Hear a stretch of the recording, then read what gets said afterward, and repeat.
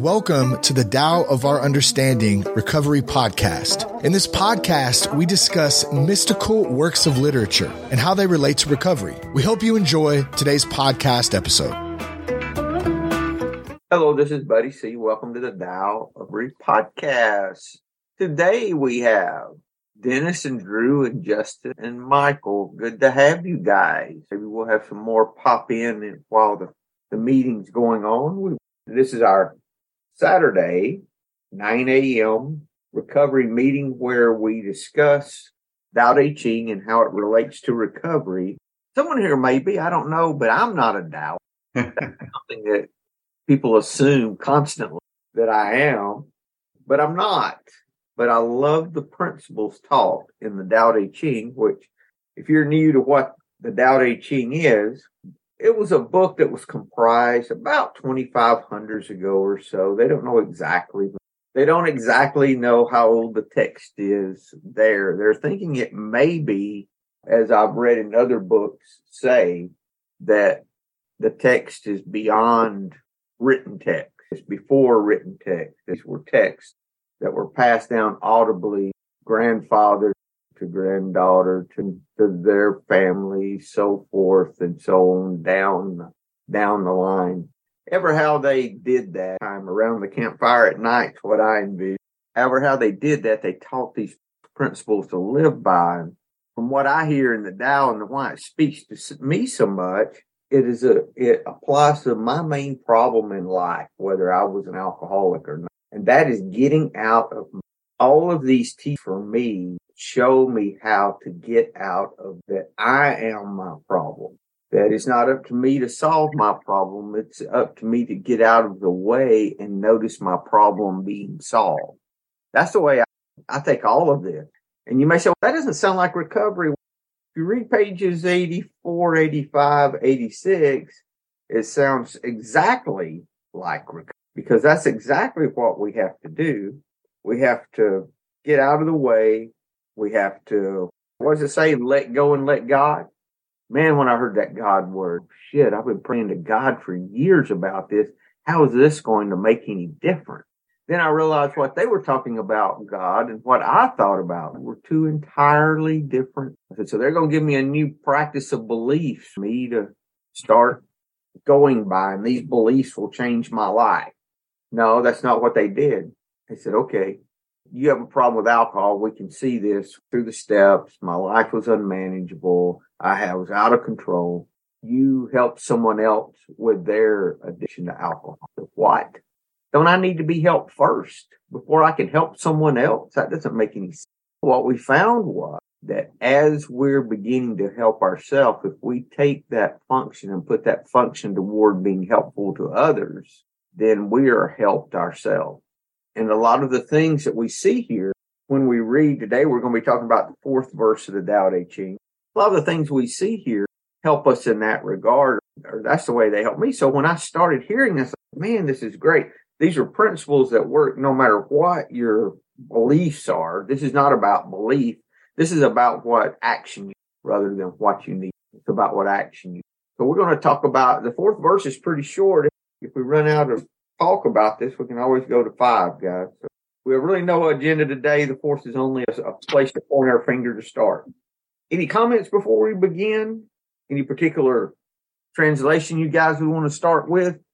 If we were in China, here in the West, I would assume I could say, did y'all have a Bible in your house at home you were growing up? And most people would say they did. If it wasn't anything more than the big Bible on the little table in the living room, maybe the little end table where you had all your pictures in the back of all family pictures and things. A lot of times they put in the Bible, this huge book.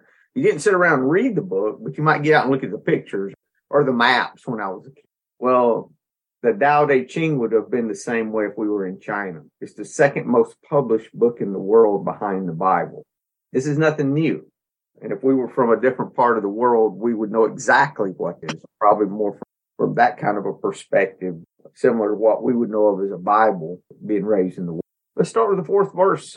I'll open up with the Stephen Mitchell version, and then we can talk about some other versions, or wherever how the conversation goes. The Tao is like a well. used but never used up. It is like the eternal void filled with infinite possibilities. It is hidden but always present. I don't know who gave birth to it. It is older than God. I'll go ahead and read the MacDonald too. The Tao is like, and it can never be, it can never be filled. Infinitely deep. It's the source of all things. It's dull and it dulls the sharp. It unties the knotted, shades the lighted, and unites all creation with dust. It is hidden, but always present. It doesn't know. I don't know who gave birth. It is older than the concept of God. And the concept, the other translation said it's older than God. So does any of you guys get hung up when you hear the word God still at all?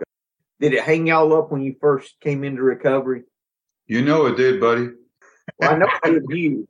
Wait on you to say now, I would like to hear, and I think this would be a good, it's not, there's other things in this verse to talk about. But I think one thing might be, how did we get over our dislike of God? We came into recovery, or the word God. Because wasn't it a lot like what I just described, that we may have this book in the house or this word in the house that's used at times that we put on anything that we can't understand. Oh, that's God. Well, what is God? Why would God do that to me? That kind of thing. Then we get over into all that. How did that have to change for you when you came into recovery? I know now, if you haven't heard, I did an interview with Dennis a few weeks ago, and it's up in the episodes if you want to hear Dennis's story. How has that changed for you, Dennis? I always struggled with that thing in the Bible that says that we are created in God's image, because I always thought that we created God in our image, and that's how we could relate to it. And I still believe that in some sort.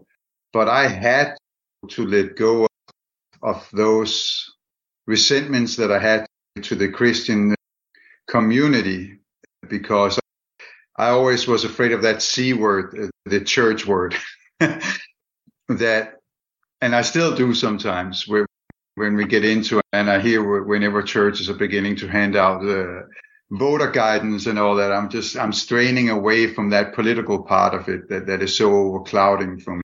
So for me, I had to find that own concept of God, like we do in the program. And actually, it's funny that we did Stephen Mitchell, his wife, what's her name? Baron Katie? Yeah. I can really relate to that when she says God for her is falling in love with what is. And it actually goes along with all the verses in the Tao Te Ching. The acceptance of this present moment, the awareness, that's where I can see again. So if I bind that together, then I don't clunge anymore. I remember I did that taping with the 24 hours a day. That's very Christian based, and my toes were so, I was fighting it while I was reading it, and that just helped my dyslexia. I don't call it dyslexia, I call it dyslexia. I can't get it right. But I couldn't get myself to read it because I was fighting it. There was this, oh, ye, and I couldn't, it was really bad. So I had to find an innermost thing. That has been my problem in recovery also. Remember last time I relapsed, you and countless others are saying, what are you going to do different this time? And it was so funny. Last time my sponsor asked me, I had the answer. One thing I never was able to was give myself completely to that power I don't understand. And I was so ready to answer. He said, yeah, I don't want to answer now. Answer me Thursday. This was Monday. Are you fucking kidding me? And then it had to be 3 more days. But that is my biggest thing. And maybe it was because I didn't understand it and I thought I understand it. And now I know I'm probably never going to understand the concept of God. It's too powerful for my little mind. That's where I'm at with that now. And now I'm okay with it. And I'm okay with seeing people in meeting go strictly to their belief system. That's what they.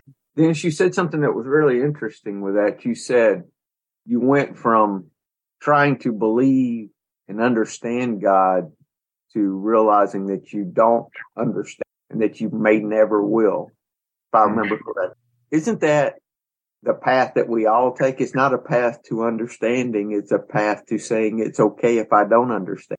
Isn't that it? That's why I always say the power I don't understand, because as soon as I think I understand, I'm back into my ego again, right? I go in and I think that it is this, even due to the Bible, the Tao, whatever it is, I go into the intellect, and the intellect is just going to take me down this rabbit hole and trying to figure this out. And I think we fall in love with all the words, but where we connect is in between the words. It's in the silence in between. And that's what I get out of these readings also. And that's where I find that power. I don't know. You don't have to try to understand. Not at all. When you look at this fourth verse, he says it's like, the Tao is like, it's like an emptiness. It's not, it's giving you an abstract description of what the Tao is like. Just like, well, we've talked about before, like you try to explain what a beautiful sunset looks like. How do you explain the colors and all of this? Like tasting the strawberry, you have to taste it. It's pointing you where to see, but it doesn't tell you what it is. Exactly. Anyone else, guys, with comments on? So back to my version, it's a little bit different, and it's really interesting how the different translations can come up with a whole different thing, especially if you ever seen a green translation too. But my translation comes from the Tao Te Ching, Lao Tzu's Book of the Way and of Righteousness, and it was by a guy by the name of Charles Johnston, and that he provides the commentary as well. In the beginning with this, the introductory, he calls it the religion of China. And I don't necessarily know that that's really where it falls or that's how it goes. And I find it interesting, and I don't know enough about this author and this translator to be able to say anything other than I find it interesting for myself, where I gravitate towards in my exploration of these principles or of these different things, or the way that we look at the concept of God. I find it funny that I am assuming that Charles is probably a religious man looking at the precepts of and I really don't like to call the Tao philosophical in as much as it is, but the Tao is how I got to it. And that's what I'm talking about here. But anyhow, I really perceive as I'm reading these translations that Charles is probably a religious guy, no different than when it comes to Christianity or Catholicism. I'm a firm believer, and I love to read Thomas Merton. Now, Merton takes his precepts of Christianity or his precepts of Catholicism, and he looks at things through the lens of the Eastern philosophies, the Eastern religions, the Tao, Buddhism, and it's phenomenal, but it almost turned him into a heretic in his own faith. So I get that, because I'm probably still a heretic that sits here and goes, I don't have a problem with God. When I'm in a meeting of AA, I understand we talk God. Here in this group, we'll talk higher power. We'll talk the Tao more than anything else, because that's what we're looking at. I don't have a problem with that, but with quite some time sober, I'm still probably, I like to coin myself as almost militantly agnostic. But all of that way off the beam gets us to number 4 in this translation. He says, the way seems empty. As it is tried, it is found inexhaustible. Oh, how profound it is. It seems to be the forefather of all beings. It quiets impetuosity. It looses bonds. It tempers its splendor. It follows lowliness. Oh, how pure it is. It seems to abide forever. It is the son of I know not. It seems to have been before the Lord of heaven. So they're all saying the same things, but it's not direct synonyms. It's not a direct correlation between it. And that's what I find so interesting as to where you get your information. The important part is seeking or getting the information, but where are you getting it? You may want to check it. Just because I'm talking about this book, I bought it on Amazon. This guy may have wrote this book, published his book, and never read the Tao Te Ching before he decided to say what it had to say.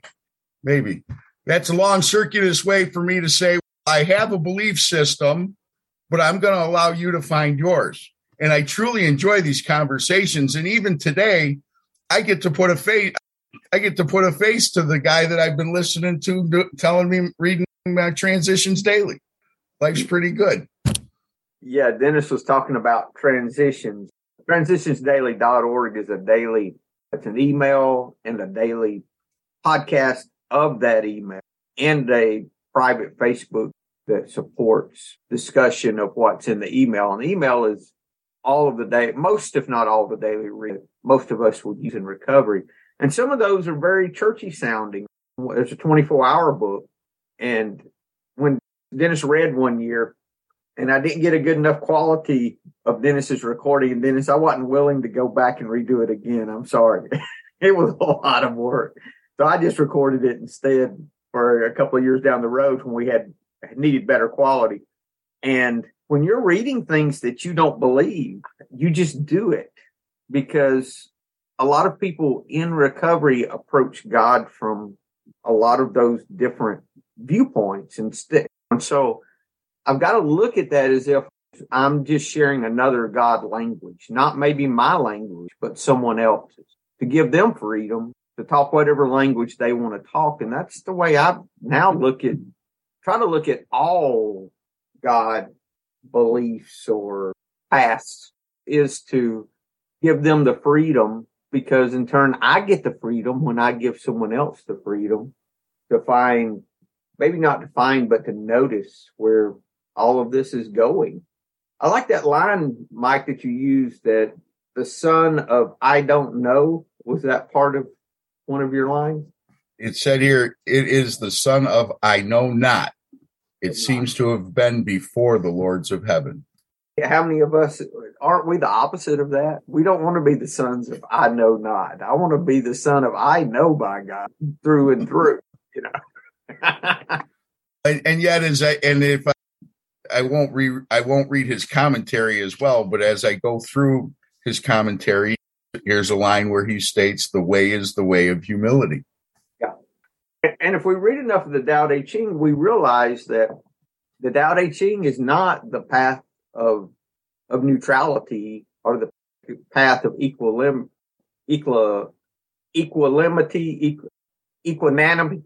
I'll have to tell. What's it called when everything's equal, but it's said different? Equanimity. The what? Equanimity. Equanimity. That's right. That's where we want to be. This is not a path of equanimity. Okay. This is a path of virtue. And the way we know that is it's the Tao Te Ching, Te. It's the path, the Tao of virtue. So it's a virtuous path. So why would it call it the virtuous path rather than the path of equanimity, which would seem to be more like what the path would be? It's because that I think, and what I have found, is that love is the thread through this whole thing, that there's a thread of loving kindness through this whole path. And we see glimpses of that when we see things like in 79, where it talks about that the Tao does not take sides, but it's always on the side of the one, that it's not about us, it's about us letting go of us, letting go of what we think, be open to what really is.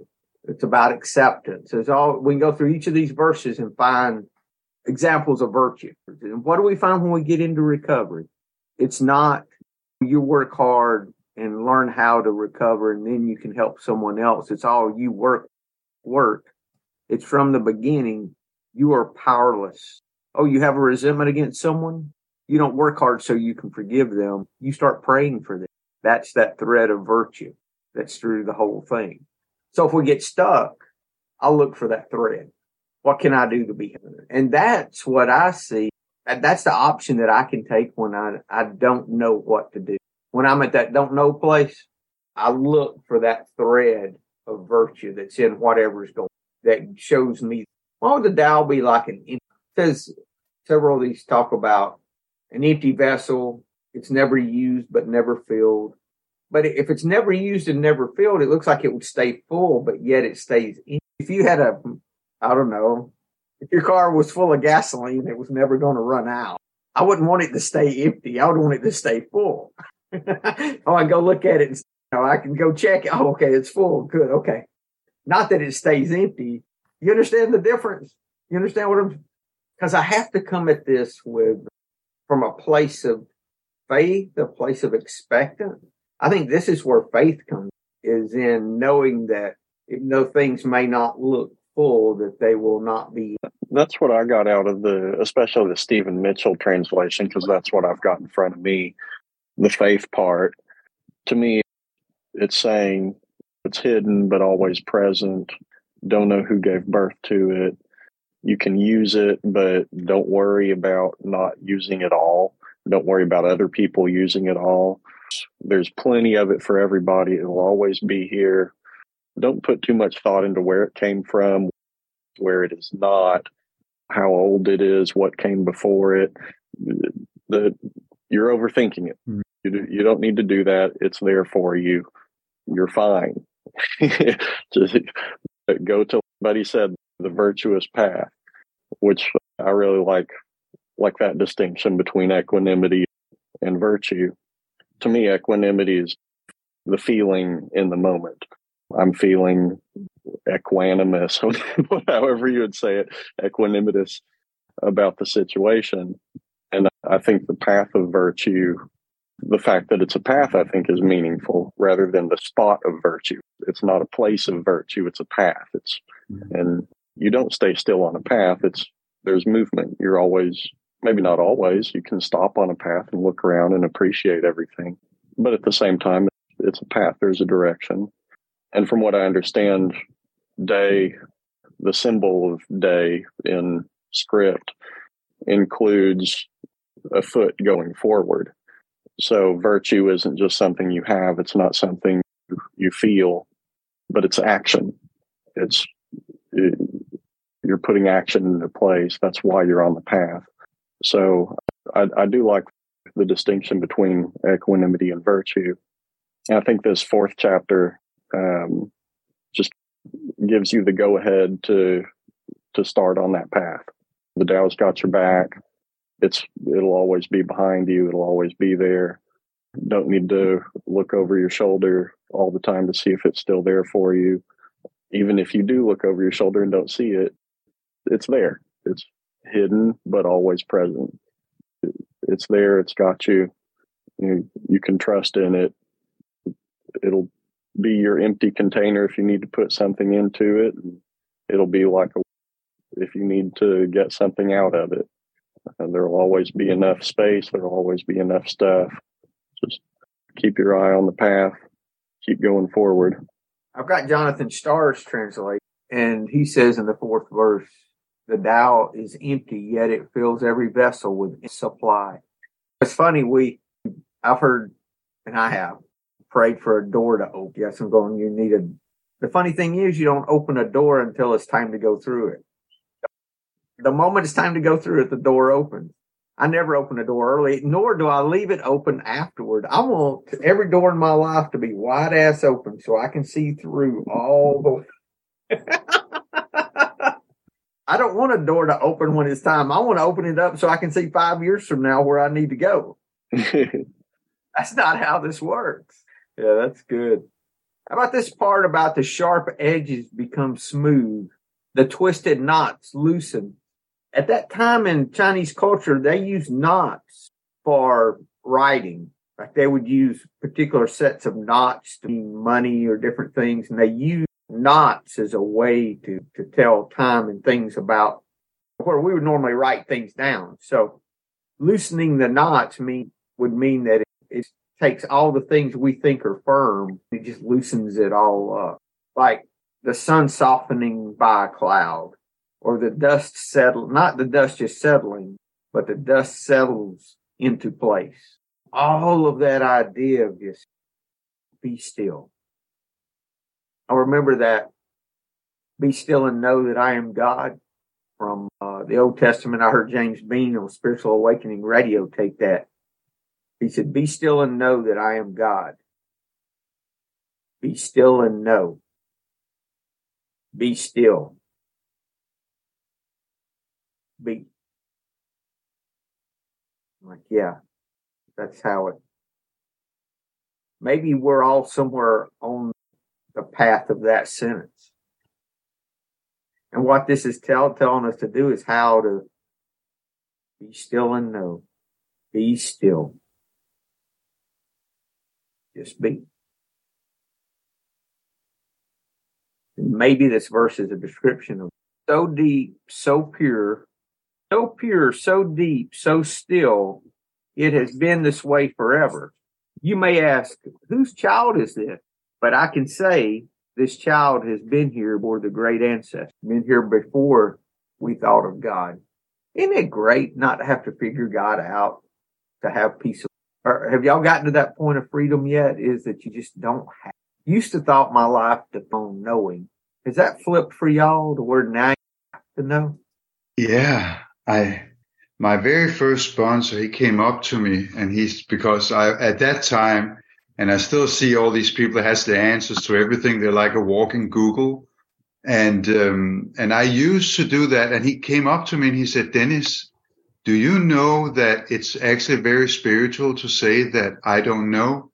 And I looked at him and I said, I know. So now not knowing is one of the most beautiful things. And I heard it being said here, which brings me back to what Michael was saying earlier. I identify too as an agnostic. That is the Latin for not knowing, right? And Gnostic is knowledge and agnostic, not knowing. And that's the beautiful thing about this. That means I feel like I can keep growing and keep seeking better with that attitude. So that's it. But I was actually looking for a description that goes well with this chapter, and I couldn't find it. And I know I butchered it when I wrote it down. There was Eckhart Tolle's description of the Tao. And this is what I wrote down, but it's butchered. So this is not what the reading was, but this is it. And it says, there is a place beyond space and time before the beginning of the universe. This thing is the core of every being and can only be attained in this present moment. I connect with this thing by falling in love with this very moment. And that's what I get out of this, right? It's always present, but it's hidden. Yeah, that spoke to me. For me, I'm at the point now where I'm trying to let go of knowing. And just a year and a half into recovery is just holding on to my beliefs in the beginning, but now just getting to a questioning stage in the last few months. And the Tao Te Ching has helped me to relieve the angst of trying to understand or having the answers to all of this. This one, verse 4, was a little tough for me as I started reading it earlier today. And like you were talking about earlier, with the Tao is empty, yet it fills every vessel. And then the third stanza is, it was here before God. And those are huge, deep statements for me. I want to figure that out, but just sitting here realizing that I don't have to. What helps or sticks out the most with this verse is the middle. The dust settles into place. So that to me speaks to the fact of just letting it be and allowing it to settle upon me, and knowing like right now, today, I don't have to be able to identify. It's a matter of, I can relate it to recovery. It's just surrender, that I don't have control. Alcoholism and addiction is, I can't manage it. So it's relatable to that. It's just the surrender for me today. That's good, Justin. Thank you. Isn't it approaching life from a place of surrender? That is the whole program for me, right? Letting go, surrender. Isn't that the first 3 steps? It is. And I actually wrote the notes in yours. Have somebody written out your translation, not translation? What is it that you call it? Interpretation. But I haven't. You want to read that, buddy? Go ahead. Oh, I got to change glasses for that. Hold on. Okay. Sobriety is inexhaustible. The gift of sobriety does not appear to be a gift at all until we surrender. Then there is strength beyond comprehension. I wrote down 1, 2, and 3 there. The steps are there. There's no fear so intense that sobriety cannot bring relief. No relationship so twisted that peace is not imaginable. No noise of life so loud that harmony is not possible. Again, the harmony part. The truth is paradoxical and hidden in plain sight. I do not know who created the principles we use. It appears they are part of all conceptions of a loving God. From the third step, promises is actually what I wrote here. And what this does is it means we have to take life from a different viewpoint. We no longer approach life as if, okay, I have it figured out. This is what we need. It comes from the point of, instead, for me, I am powerless over X, whatever X is. Powerless over whatever. I am open to seeing the best answer. That is much different from me. Okay, God, I believe you showed me the right answer and this is what I'm going to do. Don't you think? Isn't that a whole another way of looking at this? It's like from the other, flipping it really, when we approach anything from that. Isn't that's so counter to the way I used to approach any situation in life. It is. And you know what? This actually reminds me of a huge thing that I took to me from Chuck C, A New Pair of Glasses, because I was raised by always pushing myself to be better. I could never just say I'm good enough in what I'm doing and what I'm doing right now is enough. I always had to criticize it so I could become better. And that was how I was raised, right? And then not that, I have a disease of more.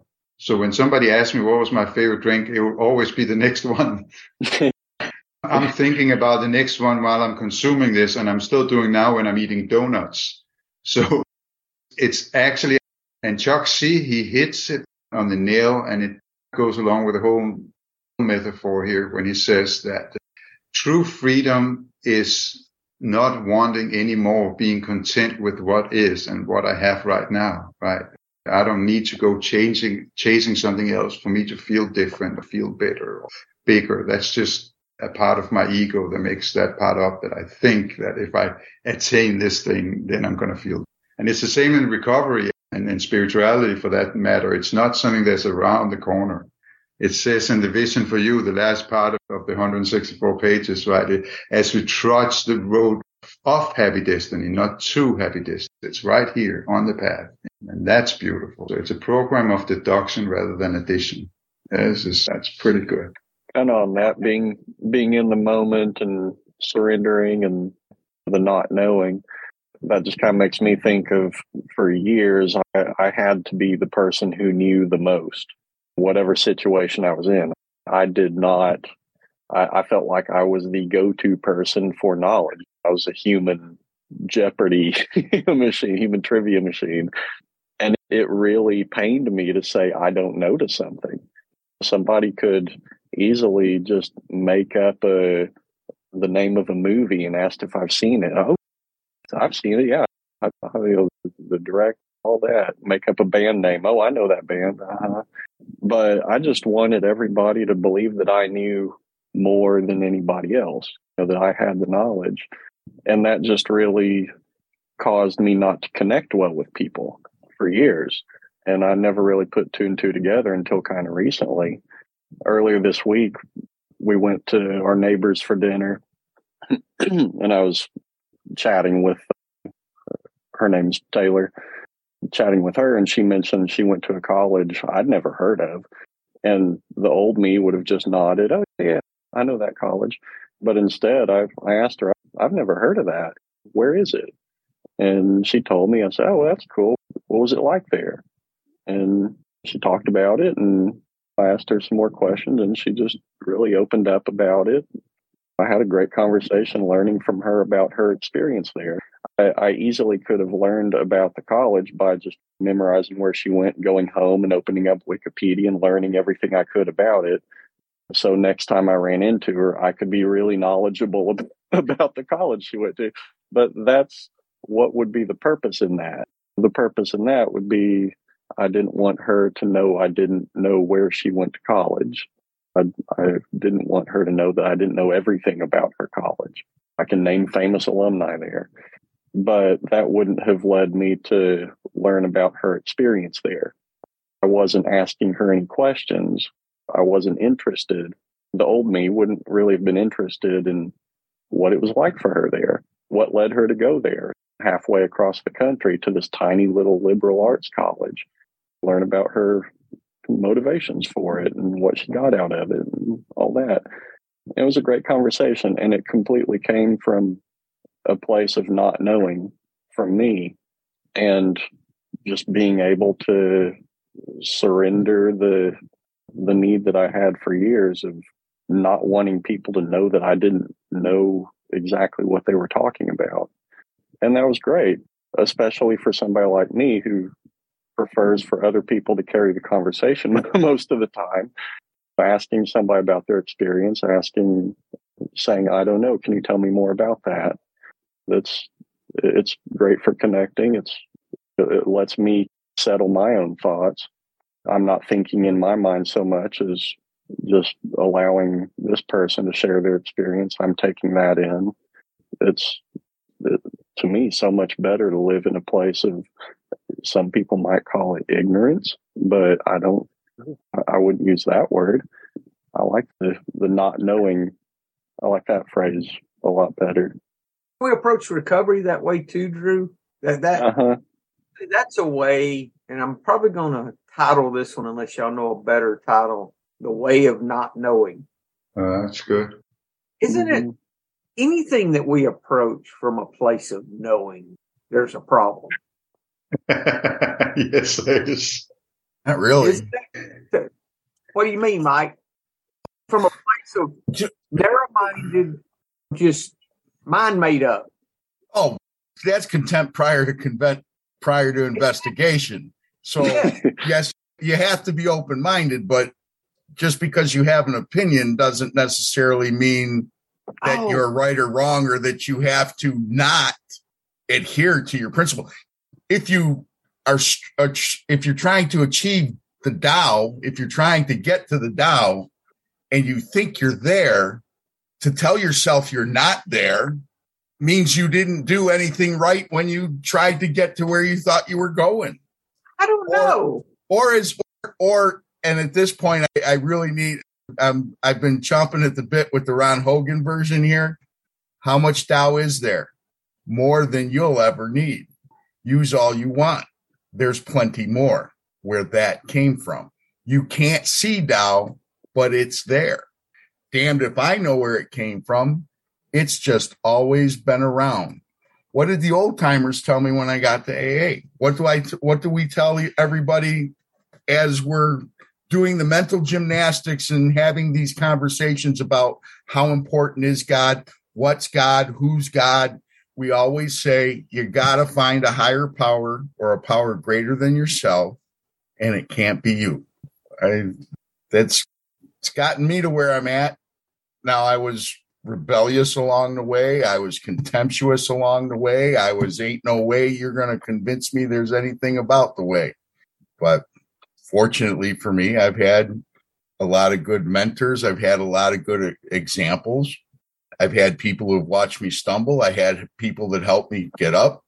I've had the privilege to do the exact same thing for other people. Wow. I didn't sign up for that when I got here. When I got here, the Marine Corps was telling me, you're going to keep wearing that uniform, young man. You're going to stop drinking.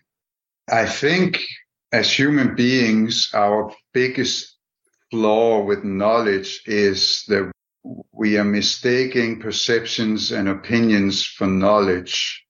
And that's not a true thing. That is us blending in our idealisms with how we perceive things and how we perceive them. So it's so interesting how we easily get strained up. I see that in the program all the time.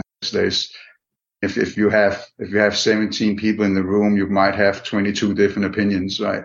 So it's and it's the same when we're working the steps. There's not two right ways. There's just some chemistry in between two people. That thing with one drunk to another is just unique for me, and I love it. Sometimes the match is good and sometimes it's not. But I think we do all fall short of that when we're selling our knowledge, is what I like to call it. We're going out into arguments and that, but it's very interesting. Yeah. I think for me, I've been addicted to different things throughout my life. And the one thing they all have in common is when I use it or engage in it, whatever it is, I get a little not happy, but jolt from it. Something that makes me say, oh, I want to go back to that again. That gave me a feeling I like. I want to go back to it. So I just go back to it over and over. And I think one of those things for me is acquisition of information. Kind of like Dennis was saying, what's your favorite drink? The next one. What's your favorite YouTube video? The next one. What's your favorite Wikipedia article? The next one. It's I can read something on Wikipedia and there are all these links to all these other things throughout it that'll lead me to more information about this,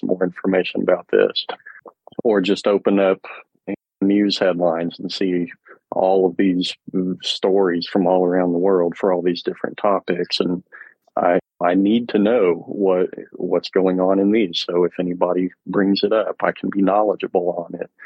And I know I've just spent so much time just sitting in front of anything, books or internet or TV or anything, just acquiring information. Just it makes it sound like learning is bad, but that's different than moderation. There's getting intake of information in moderation is definitely much better than just sitting in front of my phone for a couple of hours reading interesting articles. They are interesting. I'm learning stuff, but that's just filling and filling and filling, sharpening the blade with knowledge, not letting the dust settle, just continuing to fill the water with dust. So my mind's never settled. It's never had enough. It's never sharp enough. And those are some of the metaphors that stood out to me when I started reading Tao Te Ching. Was why would I want to dull the blade of my intellect? Why would I not want to keep everything active and roiling? Why would I want the dust to settle? Why would I want to just be still? And it took a while for me to understand that. I've carried that metaphor of letting the blade go dull. Or if you try to sharpen it too much, then it'll break. That sort of thing. It's been hard for me to do that as, I guess, like an information addict. But that has been really helpful. The allowing yourself to be empty, allowing yourself to not know something. It's a more comfortable way to live. It really is. I was thinking, Drew, and Mike too. Well, for anyone, you're trained in a trade or you have knowledge about something. Is there a way to apply this everyday life? For example, I learned that even though I knew a lot about my trade, have been called to court before as an authority and paid as an authority on my trade in court cases. I've done that more than once. I can still come to that, whatever that task is that I have going on, from a place of not knowing, even though I have a lot of mental knowledge. I can come from a place of openness. And the way I do that is whatever I'm doing, I'm powerless over this. I do not know the right decisions to make, because just because you have knowledge doesn't mean you know what is the correct decision. Good to have you, Brad. We started an hour ago, my friend. You're an hour late. Next week, I'm sorry if I wasn't clear. Brad just wrote a book, and he's from Houston area. Brad, introduce yourself before we close out. Yep, I'm sure you were clear. I just didn't see Eastern. But I'm Brad Sullivan in Houston, vicar at Lord of the Streets Episcopal Church, where we're a church for folks who are experiencing homelessness and anyone else who wants to be a part of that.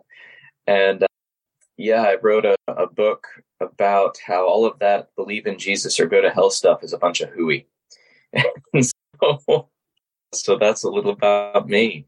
And met Buddy with love and heard about his book and love hearing more about the town. And so thanks. Glad to be a part. Could somebody put a link to Brad's book in the Facebook group? Yeah, we can do that. And it's also in the bookstore on buddyc.org. Oh, is it? Okay, good. A couple of weeks ago that hasn't come out yet in the recording. What's exactly your book name, Brad? I have it on my shelf. I don't have it in front of me. It's called For the Hurt, the Blessed, and the Damned. Wow.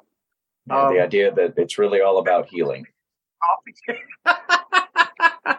But isn't that how, and I love the book because of how I came in with so much fear. When I realized my life was so full of this fear around God that I needed relief from that more than anything, really. That's been my walk too. Thank you, Brad. And Brad and I are going to get together soon and do an interview too. So thank you. We're finishing up on the 4th verse, Brad. We were just fixing to close.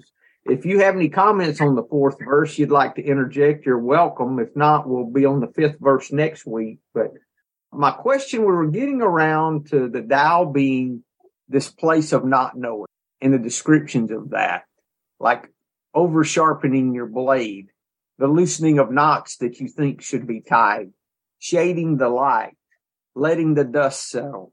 All those ways that we have this frantic effort that we think that solution is in our frantic effort when it's really more in our not knowing. I used to have a new business thing I was working on, and my wife at the time, I'd get her to read it, not knowing nothing about what I was talking about, nothing at all. And she'd read it and she'd say, have you thought about this or thought about that? Good suggestion from someone who knew absolutely nothing about what I was doing before I knew about the Tao. But I always did that because she always had good solutions because she was coming from a different view than mine. So that's just a taste of what they're talking about here. But we have to come at it from the point of belief, faith. I don't know that if we open ourselves up and are vulnerable to not knowing that the Tao will show itself. Is that, for me, that's how it seems to be. It's definitely vulnerability. Mike, you're in the mechanical fields. Actually, you're in a field I used to work some in. When you've got a solution, you've got a problem with a machine or something to take care of that you think you know what it is from before. If you take a moment and say, I'm open to things I might not understand here, even though I think I know what the problem is. I don't know if you've ever tried that, but I would suggest trying that sometime and see if it's helpful to you. Yeah, no, I usually go from the other aspect. When I'm sent to the job and I have the ticket and I'm in the truck and I'm driving to it, I'm trying to say it can be this or this before I even get there and look at the piece of equipment. A lot of it really comes from experience. It works a certain way. It's like getting into your car, you turn on the key and it goes and then you go. There's a lot of people that's their knowledge of cars. Turn the key and go. They don't realize they got to change the oil, blah, blah, blah, blah. For fixing an air conditioner, everything works the same way, whether it's this air conditioner over here in this house or it's this big air conditioner over at a big commercial building. The order of operations is the same for all of it. And as long as you can, I guess I'm blessed and fortunate in regards to the fact that I'm aware of that. Now, there are certain things where if this isn't happening, something I've never seen before is the cause of that. But then you've got to read the directions or you got to find the diagrams. Or you go to Google. Or really my success in the industry over the years has always been, I know who to call. I'm stumped. Hey, this is happening. Yeah. Have you had a time, though, that when all that's going on, you say, whoa, let me just take a minute and just sit with it, and then things bubble up. Oh, it could be, I hadn't thought about this, or I haven't. Oh, maybe it's. It's hard because it really is a a reflection, or it also goes into play with my recovery and the way that I live today, based on trying to practice a whole set of principles in my life that were foreign to me when I got here. So while it's almost as if that moment of pause takes place, but I don't get to the, I have to pause here moment. It just happens. Good. Unless it doesn't, and then all hell's breaking loose and it's frantic. I have the same issue too, Mike, especially with things I know a lot about. But what I figured out was when I get in a meeting and there's some topic, and I'm thinking, I've been writing a lot lately. There's a lot of phrases and things going around in my head. And I'm like, I know the answer to that. It's this or this. I could just rattle off what the solutions, for almost anything in recovery. I'd do this. I'd do that. This is what we would do for that. That it's all up there.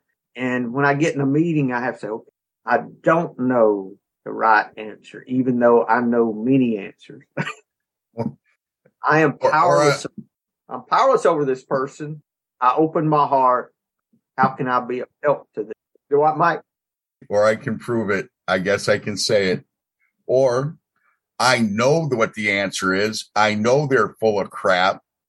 Lord, please help me to keep my mouth shut, because it's not all that important to let everybody in the room know that person was wrong. It might be a better situation to have a conversation aside from the group. Am I doing that public boisterous action in order to correct them so they know not to do it again? Or am I doing it to make sure everybody in the room knows that I know what I'm talking about? Right. Constantly, my favorite lines when it comes to what we do in the whole 10th step and the whole how we do this is, what are my motives? Check my motives. I have to check my motives. And I'm not necessarily all that good at it. I think it's perfect example. I was reading in my meeting last night, and the page I was reading and what I was constantly referring to, it was talking about whatever we were talking. The word was consistent. In the book, the word was consistent, and I kept saying constant. There's a difference between having it constantly and doing it consistently. Constant and consistent. Oh yeah, because constant, that's easy. I got it. Serenity, I got it. No, serenity, is it consistent? Is it always there? Am I on that level playing field, or am I going up and down? I truly appreciate your Saturday mornings. I wish it wasn't Saturday mornings. I'm looking at us gloomy outside. It's that whole, there's so much to do. I want to do something. But I got to make time to do the things I got to do, for sure. Gandhi said, I've got so much to do today, maybe I should meditate 2 hours rather than that place of stillness I am not at. All right. Any closing comments, guys? We've had a good conversation today and even ran over a little. If we don't have anything else, we will see you guys next week at 9 a.m. Eastern. Hello, this is Buddy C. I wanted to make you aware of several recovery-related resources that I've posted in the episode description. These resources include a list of recovery podcasts, a free sober meditation app, daily recovery email, shared Google recovery calendars. Hope you put some of these resources to use and have a great week. Thank you for listening to the Tao of Our Understanding Recovery Podcast. If you enjoyed this episode, please share it with your friends in recovery.